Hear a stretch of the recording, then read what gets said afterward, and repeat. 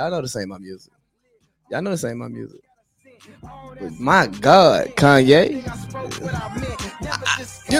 I haven't finished Donda. I haven't finished Donda yet. I have not finished it, but everything I've listened to, I've enjoyed it so much, man. I call it Kanye's musical masterpiece, right? I just think it's just a great composition of music. Now, is it the best rapping I've ever heard from Kanye? Absolutely not. But I don't look to Kanye West for great rapping anymore. I mean, I look to him for just great music, just the production, the instrumentals, the intermingling of different beats and samples and features and all of that stuff. That's what I look for from Kanye. But this is not a music podcast. We don't break down albums. We don't do none of that stuff. We do like that. Did. We off the grid. We off the grid. I'm just playing with y'all, but hey, it's the big baby, and I'm back, back. Yeah, baby, I'm back. We got a great show for y'all playing today, man. We're gonna open up talking about are you protecting your peace or hiding from reality? Crazy COVID-ish. We're going to talk about this fragmented society that we live in. Tradition is overrated. Jesus Christ. First stutter, less than 2 minutes in. Talking too much politics. Everyone deserves a second chance. I know my worth. And then I'm going to close it out with what's the point of booing? I have a few more topics up here that we may get to depending on how time goes. We're just going to fill it out. I always do more topics than I plan for more topics than I actually do. So let's get into it. So yesterday I'm scrolling on the socials and I see a great post by the big homie Faith, right? Okay, I thought I had to burp. Anyways, I see a good post by the big homie Faith, and it's talking about, and the post says, it's like, are you protecting your peace or are you hiding from reality? Look at that. Like, this is why I need somebody to spell check for me, because I done came out here, I done put this up here, and are you protecting your peace or hiding from? Are you protecting your peace or hiding from reality? Okay, so I'm good. I just can't read. Got it, right? So are you protecting your peace or hiding from reality? I think that's a very, very important question in today's climate, because so often we find people who are trying to escape their responsibilities, people who will not accept confrontation, people who will just remove themselves from a challenging situation, and their answer is, well, I'm protecting my peace. Are you protecting your peace, or are you using that as an excuse not to confront an issue that's in your face? Because I think it's important to protect our peace when possible. But I'm going to be honest with you, and this may not be the most, well-received comment, but I don't put protecting my peace at the forefront of my priorities. And I think you have to be in a very privileged place in life in order to do that. I've talked about that on this platform, that valuing your mental health is very important, super important. But making your mental health like your single most important priority is only allowed for those who are financially able to do that, those who have the leverage within their industries to do that, because a lot of us can't just do that, because today is the first. Guess what's due today? Rent. You know what I mean? And I know a lot of you can relate to that. So let's get back to this post here, though, because oftentimes the people that I see who always talk about protecting their peace are those who fear confrontation, those who like to live in an echo chamber, those who tend to associate themselves with people who won't challenge them, They only hang out with people who just console them, you know. Sometimes you need to be consoled, and other times you need to be challenged. But the important part is understanding the balance of protecting your peace and living in reality. Don't get me wrong. We all make decisions to protect our peace. You know, I can think of when you withdraw yourself from a person, when a relationship has run its course, whether it's in a physical, emotional relationship, an intimate relationship with someone that you've dated, or with a close friend, or even with a coworker, you make decisions at times that protect your peace. If there's a work function and you understand that after drink 3, Brad and Kelly start to asking you all these weird questions that make you super uncomfortable, okay, here's what we're going to do.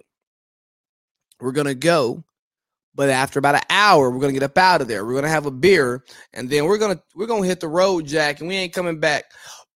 Because if we do, we understand where the conversation can go and how uncomfortable we may be in that, right? And again, we want to protect our peace.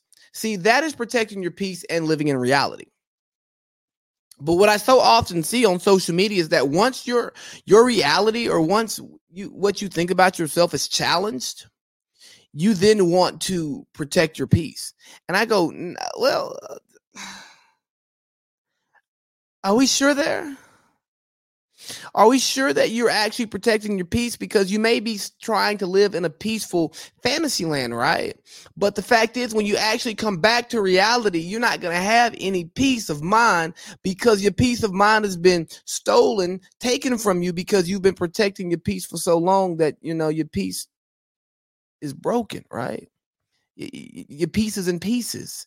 You don't have the resiliency, the calluses, right? Because the ideals that you live by, the set of rules that you live by have not been challenged, because you've only been around yes men and yes women, right? You've only been in an echo chamber, and you've not had to have the proper conversations, the proper confrontation to help you find peace in your peace, right? See, that's the thing. That's the thing. In order to find peace in your peace, you have to have your peace challenged. You have to live in reality. You have to have somebody that you know and that you care about to tell you that, hey, bro, I can't get with that. That doesn't make sense to me. And you be like, well, that's not my problem. That's a you problem. And they be like, I can't go for that. No can do. And I'm like, well, I don't need you to go for it. I can. It's my reality, right? And when you find comfort in your reality, you don't have to worry about protecting your peace, because your peace is safe in his arms. You hear me? Safe in his arms. All of that, yes. So if you are sincere about protecting your peace, you're not going to run from reality. You're going to live in reality, and understand living in reality is that your peace is going to be tried and challenged, but you have to develop the skills in order to protect your peace. And that skill is not always run and hide. Now, I haven't talked about COVID on here much in a long, long time, just because I think it's cheap content. I think it's an easy way to get likes. It's an easy way to get listens. It's an easy way to get clicks. And I also don't have strong opinions on COVID. Believe it or not, I just don't, because it's still such an unknown to me. Like, I've had it. It sucked for a few days, or it was not a great experience for a few days. It was absolutely terrible. But I mean, there's worse things that's happened to me. But there's also like better things. So like it's real. Now, how did I contract it? No idea. Not even going to try to figure it out. You can only contact trace so much when you go out in public. But once I understood, the lethality of COVID, I was like, okay, I'm going to be precautious to a certain degree. I'm going to take precaution. I don't even know if precautious is a word. Like, what the hell is wrong with me? But I'm going to take the necessary steps to be safe while living amongst this thing, but I'm not going to derail my life for COVID-19. So I've seen some crazy stuff, and I'll tell you what, one of the things that's bothered me the most is the media on their high horse about COVID. Now, full disclosure, if you want to take the vaccine, take it. I have, and I have no problem saying that out here. If you do not want to take the vaccine, don't. Do what works for you. But I also understand that private entities and even public entities can tell you that in order for you to be a part of this organization, you must be vaccinated. I'm not saying it's the approach that I would go with my business, but I don't own a large business. So if I'm going to protect my business interest, and protecting my business interest means requiring my employees to be vaccinated because it decreases the chances that people will be negatively affected by this virus, then I can't knock a business for doing that. Can't knock the hustle.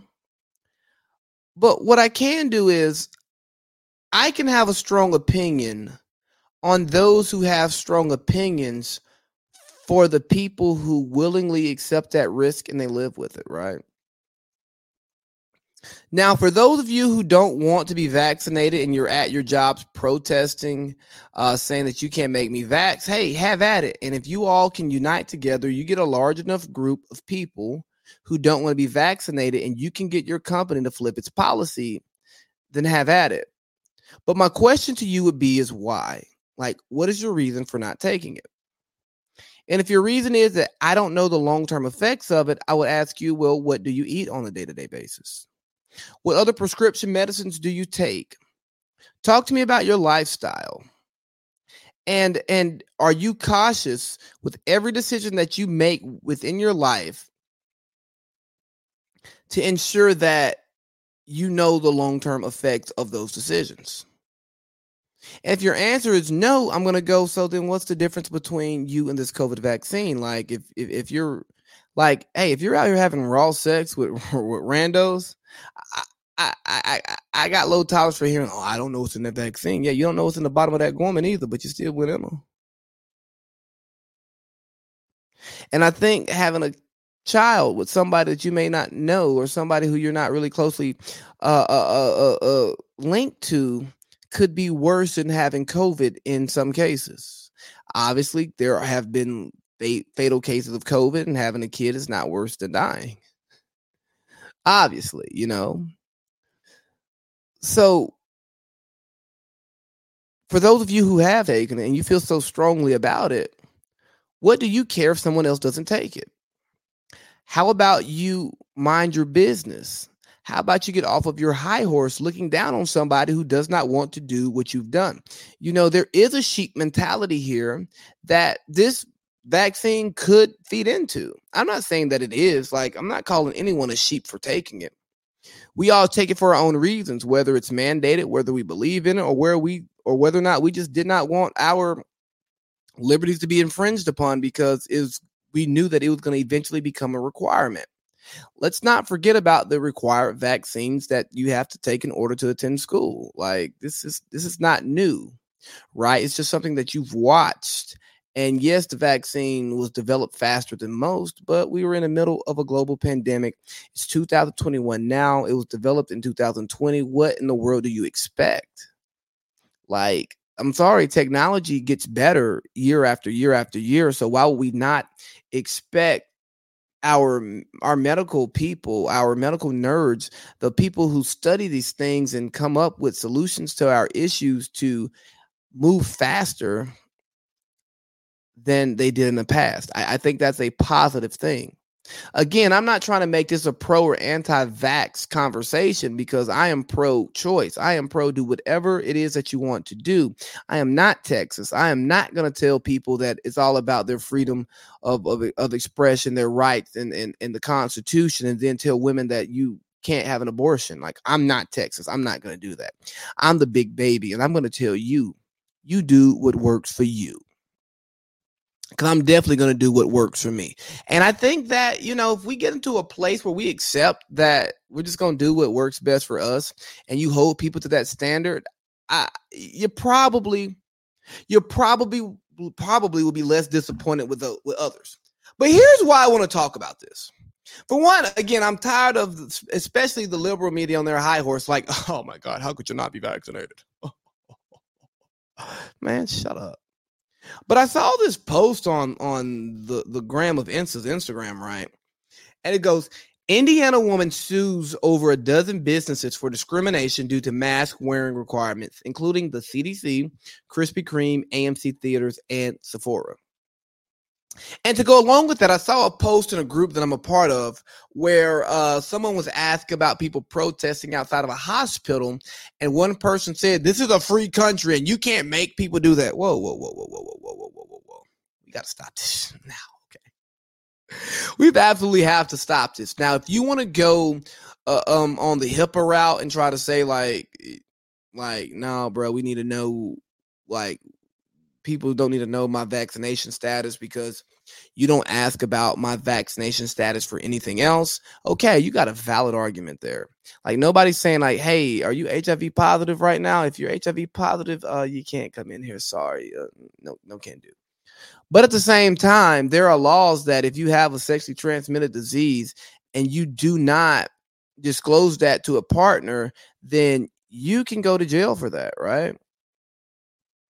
So if a organization, an institution wants to say that, hey, if you're not protecting yourself from a contagious virus, to me, it falls in the same bucket, right? Am I right? Like, I don't know, but that's kind of what I take from it. But you know me. That could be a hot take. So, woman. Let's just say this woman's name is Karen. We're going to say Karen in Indiana. Who the hell do you think you are to sue a business for discrimination because they have a stance against a medicine that they want you to take, a vaccine they want you to take?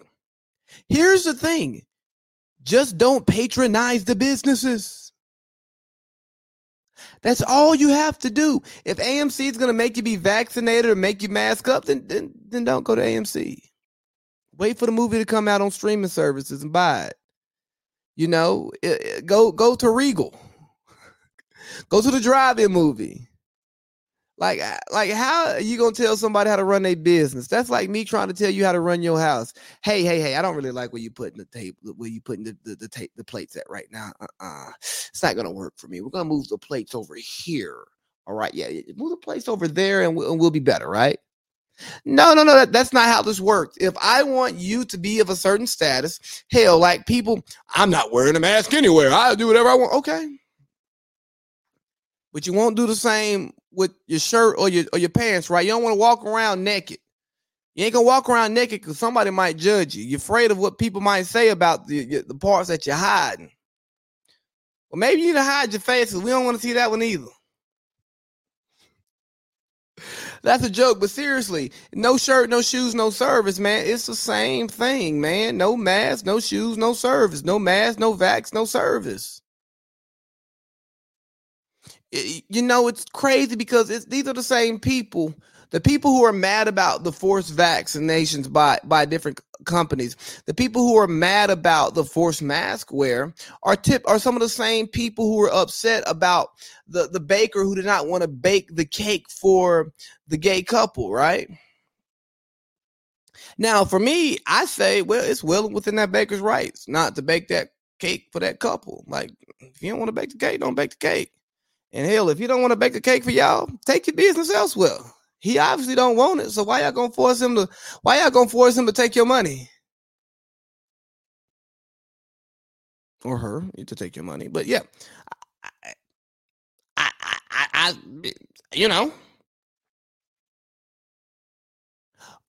But now when something's being taken away from you that you want to do that's impeding your ability to function freely, You're like, oh, discrimination. Man, don't get me started on discrimination.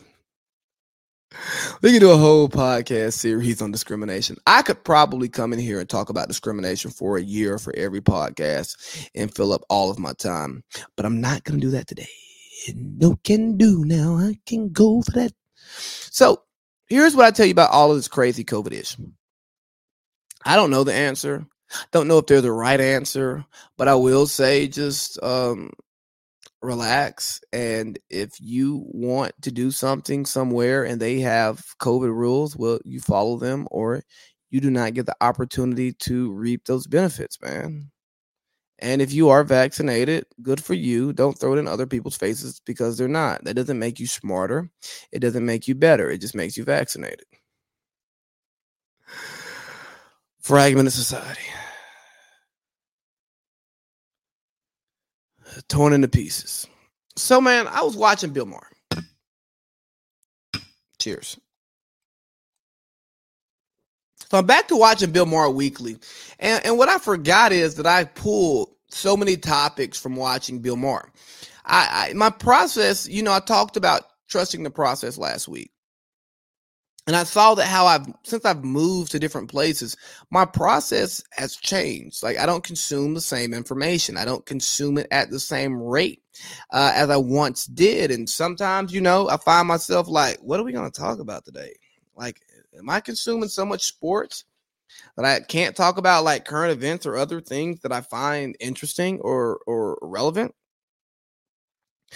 So I'm listening to Bill Maher, and he's talking to his panel about America becoming more fragmented than ever, saying that we are a fragmented society.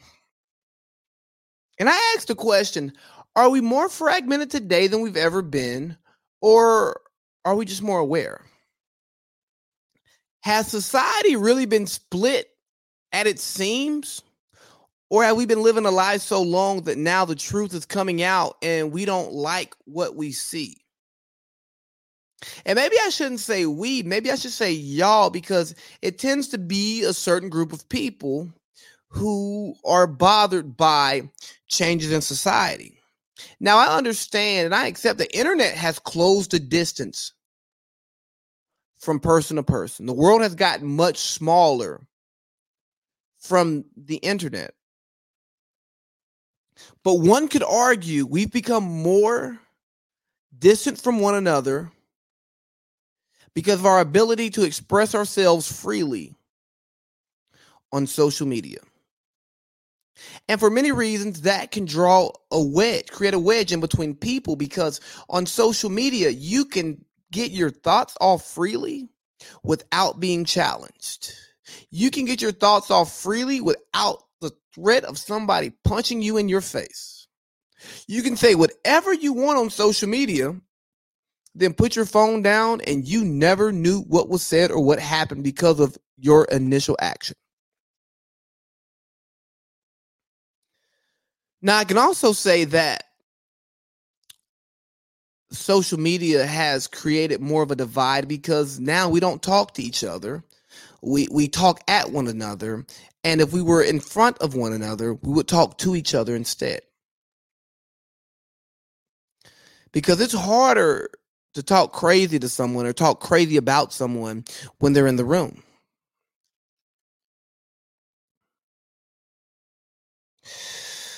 But I also think that we've become more tribal. I think what social media has allowed people to do is find more like-minded individuals who share beliefs that may not be mainstream acceptable beliefs, because once you put certain thoughts out there, you can find people who are not in your day-to-day life that identify with you and support where you're coming from. So just as much as the internet and just as much as social media, and as we want to say that society is more fragmented, it's more spread apart, in some ways, we are closer. And I don't know if we're closer or further. I'll just say I think we're more tribal. And I think that we have more honesty and we have more transparency. And if order for us to become a better society, in order for us to create the type of change that we say we want to see in our world, I think we have to start living in our truths and stop living in a lie.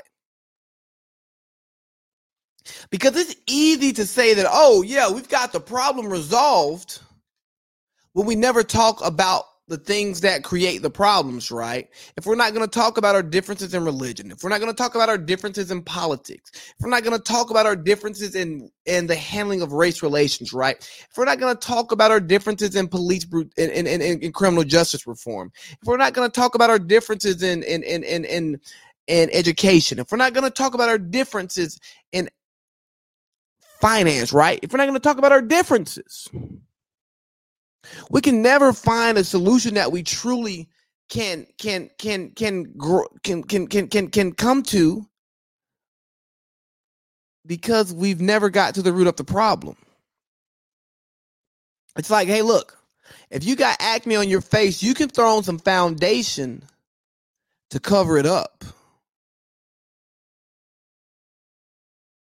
And you can lead people to believe that you have flawless skin. But in order to have flawless skin, you got to take that makeup off. You got to start washing your face. You got to do some scrubs. You got to drink some water. You got to find you a good face serum and take good care of your skin, you know? Now, you can cover it up. And that's what we've been doing for so long. That's what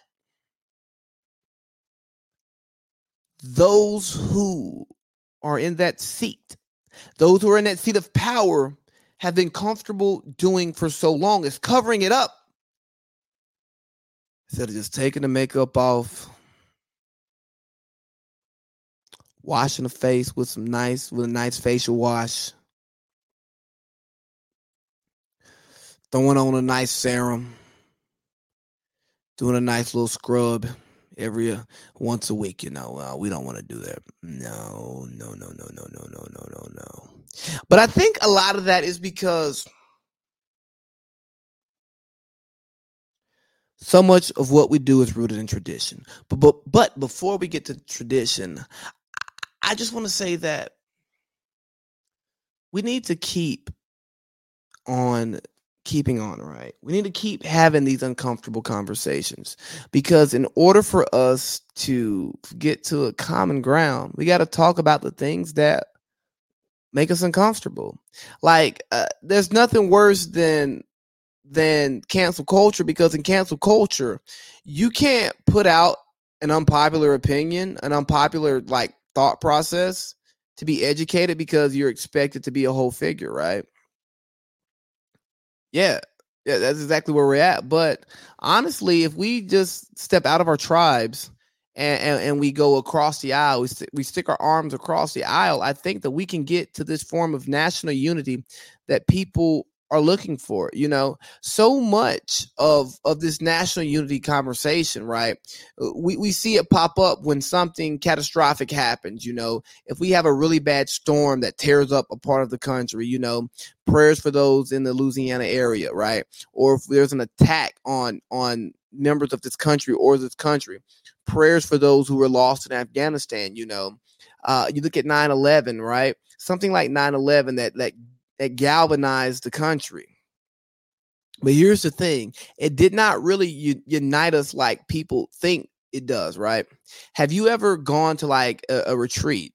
You know, I'll use a religious retreat as an example. Like, I remember when I was in high school, I went to 2 FCA camps in the summer, FCA, Fellowship of Christian Athletes. Like, I went to football camp and I went to leadership camp in the same summer.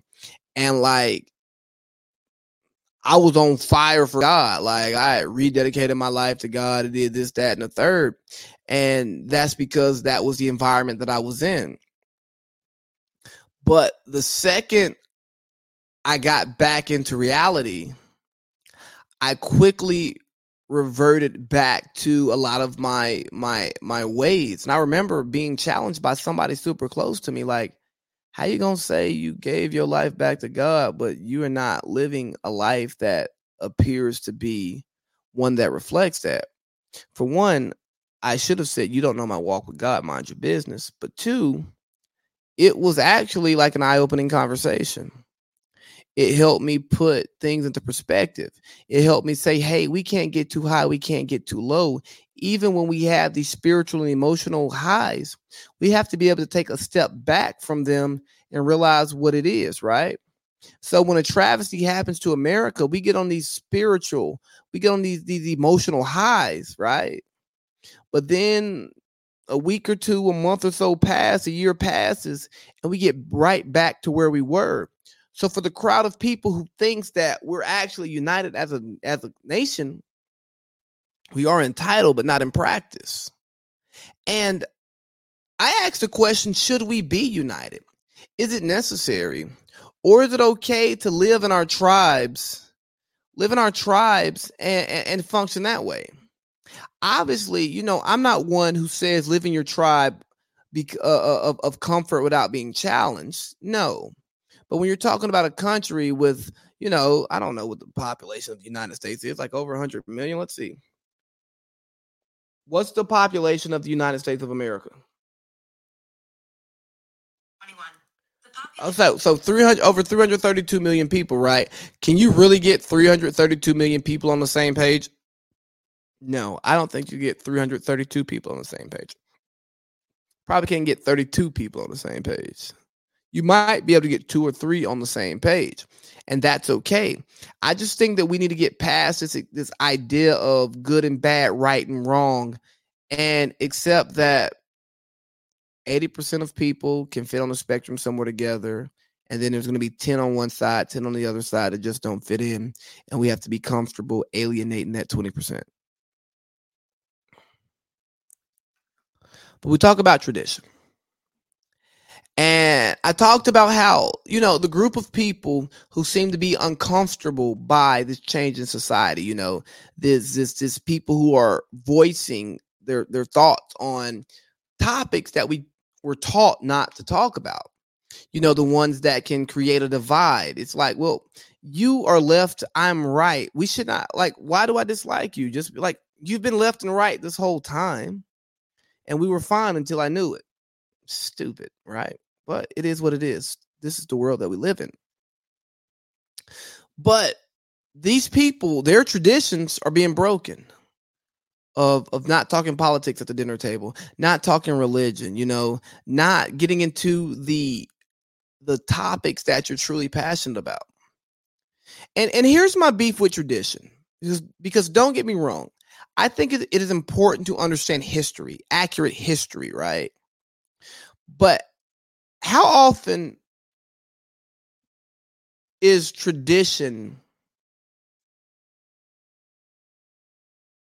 or the application of tradition positive, right? Just think about organizations who pride themselves on traditions, on their traditions. Tradition is typically closely linked to hazing, typically close to mistreatment of those who are in a lower position who can't help themselves. And it is sold to those individuals as tradition. And once you go through this, you become part of the group. Now, don't get me wrong. I'm not opposed to shared hardship. I firmly believe that shared hardship makes some of the best relationships in this world. Some of my best friends have come from shared hardship. But if you're trying to accomplish a goal, if you're going through a process, right? And I say, hey, why do we do this? They go, well, it's tradition. Then it's probably toxic, because traditions tend to be toxic, and we use the word tradition in order to validate it, in order to give it strength, in order to give it power, in order to give it legs, and we let it just walk all over the people that we claim to love, you know? Like I look at certain organizations that people join, and they haze you to death. They treat you like garbage. And then after you go through that process and you understand the tradition, you become one of them. Well, why did I have to go through all that just to be your friend? That doesn't make sense to me. And I mean, I went to Morehouse College, and we have a bunch of traditions there. And when you first get there, you kind of eat it up. You soak it all in. You're 18 years old. You don't know anything about life. And you go, oh, wow, yeah, this is Morehouse tradition. Then you go. Anybody ever thought about this stupid ass tradition? This shit dumb. The hell we doing this for? You know?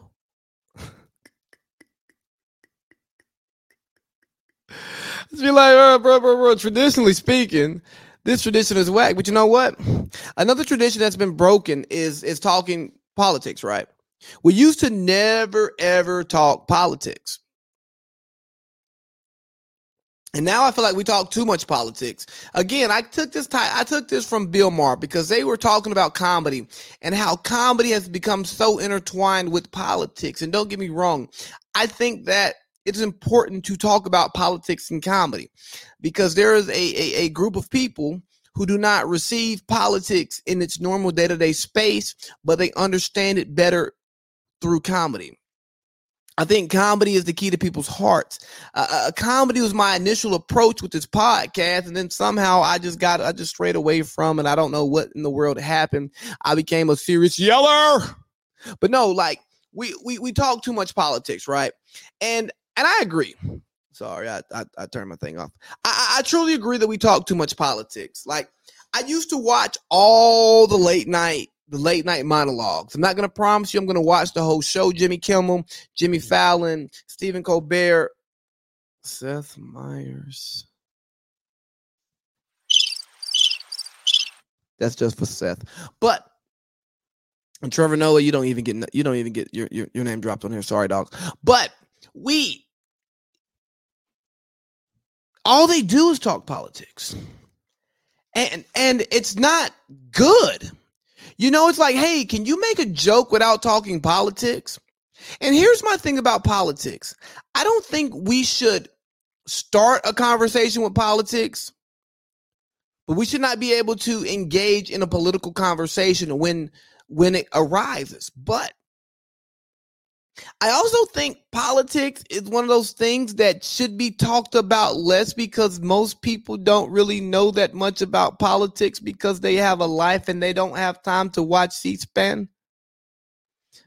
You know, because what you're getting on MSNBC, CNN, and Fox News is all for ratings. So, like, how valuable is that information? Like, you know, you don't have the opportunity to go on the Hill and see what they're doing on the Hill to get the direct answers on what's going on in politics. And God forbid you try to engage with your local politicians because people act like local politicians don't even exist. They want to have conversations about national politics where local politics are what truly affect your day-to-day actions, right? But we talk too much politics, man. And the problem with us talking too much politics, it goes back to our fragmented society because we've become so tribal that we can't even have a nuanced conversation about politics, right? We'll get to arguing about a person that we put all of our faith in who doesn't know us and only says nice things to us for our vote. Like when you look at Afghanistan, the previous administration talked about pulling out and they did not. I'm not saying they're right or wrong for that. I don't know. Excuse me. The current administration pulled out. Now there are people who supported the pullout 2 years ago, but now they say leave it in. It's like, hey, are you trying to make this a one-night stand or are you trying to get pregnant? You know what I mean? At first you told me to pull out. Now you're telling me to leave it in. Is it that good that you want me to leave it in? Or do you have bad intentions on asking me to leave it in you? Because if your reason for wanting me to stay in is just because you wanted somebody else to I don't know how I see. I was trying to do something like if your purpose of making me leave it in is because you want to make my life hell and you want to put this baby on me when you didn't apply the same pressure to that person who you cared about and you don't even care about me. I'm just a rebound. What changed? What changed? Because you used to be a fan of the pullout. Not saying that you can't be a fan of pulling out, but if you're gonna go from being a fan of pulling out to being a fan of leaving it in or staying in, then I need an explanation. But yes, we talk too much politics because people become defined by their political beliefs. But here's the thing. So much of the politics that we talk, the national politics, man, that don't mean not much of anything to anybody in their day-to-day lives. And it takes me to the 80-20 rule. Shout out to Wayne. It has us focusing on the 20% that we disagree on instead of the 80% that we can actually agree on. That can actually bring us to unity. That can actually help cement this fragmented society.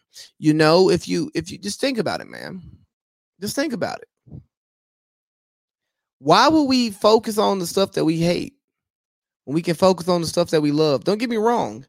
The conversations on things that we disagree on, those are important conversations to have, but they're not the only conversations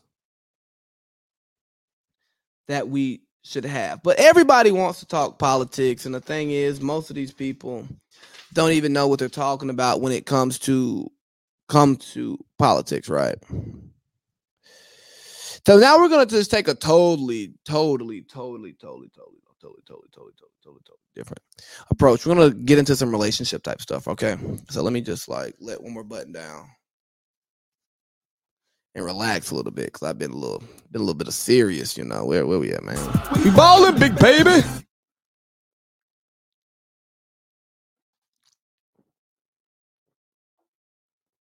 So I hear this quote and I see this post often on stories, right? I know my worth. And my initial question is, do you truly know your worth? Or have you overvalued yourself as an asset?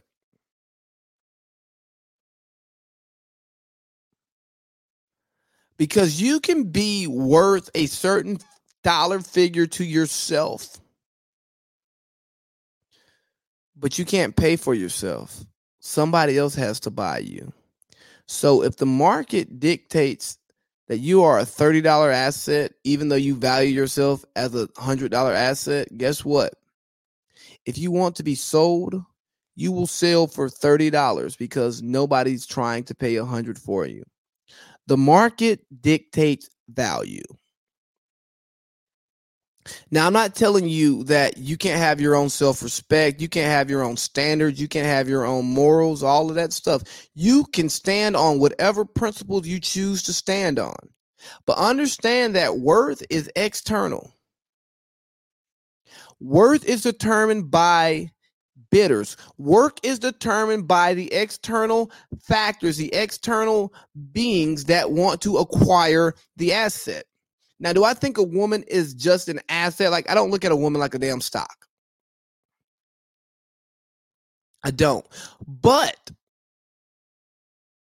you can draw the parallels to ensure that we get to the right point, because here's the thing for you, I know my worth ass people, right? Why are you so regularly undervalued then? If you know your worth, why do you accept less? Because by accepting less, you tell me that you are worth less than what you say you are. See, if I tell you that I ain't shit, right? And that means, hell, I'll deal with what I deal with. But if I tell you I'm a king and I will be treated as such, well, the second I'm not being treated like a king, I'm supposed to move on and step away, right? Queen, you know your worth. Oh, well, I mean, do you really know your worth? Because I'm telling you, the market dictates, and maybe you really don't know your worth. Maybe you overvalue yourself. And I'll tell you, man, like, self-awareness rarely ever abide in oneself. Most people overvalue who they are, or they undervalue who they are. A lot of people don't have a good grasp of who they are in this world and what they mean to other people, and what their relative value is. And I think it's super duper important for people to come to grips with who they are and where they stand. Hey, I ain't Fabio. That's okay. I'm Adam. I'm the baby.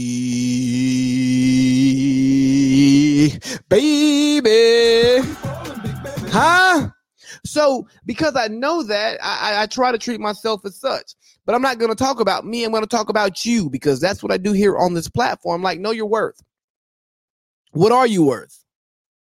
You know, and on the same topic, man, I saw a post and it kind of made me cringe, and it kind of falls into that same category. It was like, tell me you like me every day. I be forgetting. And I'm all about, understanding your love language. Your love language. Like, I get it. Like, some people need words of affirmation to know that they are truly loved by the person that they're with. Let me tell you something. I'm here, right? I'm talking to you. I'm spending time with you. I'm spending my money on you. I'm loving you. I'm loving on you. Loving in you. You know what I mean? So, like, I'm here. I think it's nuts for you to expect me to say, hey, baby, I like you today. And I'll remind you again tomorrow, girl, that I still like you. Ooh, girl, I like you more than I like putting on shoes every day when I walk outside on that hot ass slow. Girl, I like you more than a bath after the gym. Girl, I like you more than water after a run. Girl, I like you more than a lime after tequila. Girl, I like you better than bourbon. And I love my bourbon. Now, you want me to do that every day? So what happens if I tell you I like you, but I don't show you that I like you? Does that suffice? Does that keep you happy? Or what if I show you that I like you, but I don't often tell you because that's not my bag? Does that crater the relationship? I mean, obviously the easy answer is balance, and we try to find balance in those types of decisions. But let's just be honest here, man. I think that people come into relationships looking for different things, but it's never truly communicated what each person desires from the relationship. And maybe just that's my relationship past and the terrible communication skills that I embody or that I've encountered. But I truly think that people come into relationships looking for different things. And from conversations that I have with my fellas, my homeboys, conversations that I have with women, and I realize that there's truly a difference, man. And look, don't take this the wrong way, but oftentimes I see women who don't really have friends the same way guys have friends, Y'all's friendship circles are much more tight, and a lot of times they're fluid, Your friends are the friends of your partner's friends, and that's okay. So I'm like, what I often see is you have one group of people who are looking for a relationship, who are looking to be made whole. And then you have others who are already made whole and are just looking for the cherry and the whipped cream on top. And now when you find somebody who is looking for the same thing, it all makes sense. But then when you have somebody who's trying to be made whole, but you're already whole and you're just looking to be enhanced, you run into issues because, see, although they enhance you, you're not feeling their whole the way you're supposed to be to make them whole, right? And I don't know who's wrong here. Is the person who's looking to be made whole wrong? Because, I mean, I firmly believe that we were all put here to have a partner. We were not put here to live alone. But I feel like we should be comfortable in our own skin and be comfortable with the person that we are to operate alone. I could be wrong, but what do I know? Because I was having a conversation about this and maybe I didn't articulate myself well. And I would love to re-engage on this conversation where we actually just give our points back and forth, because when I said it, I was told I was copping out. And it's the same type of cop out of saying that all dudes ain't shit. And I go, well, no, that's not how I see it. But again, I'm a dude. So that may be where I'm wrong, because I know countless guys who girls would trip about, hey, you always hang out with your homeboys. What about me? My friends are more fun. I like hanging out with my friends more. Here's the scary one. I see my friends as a more permanent relationship.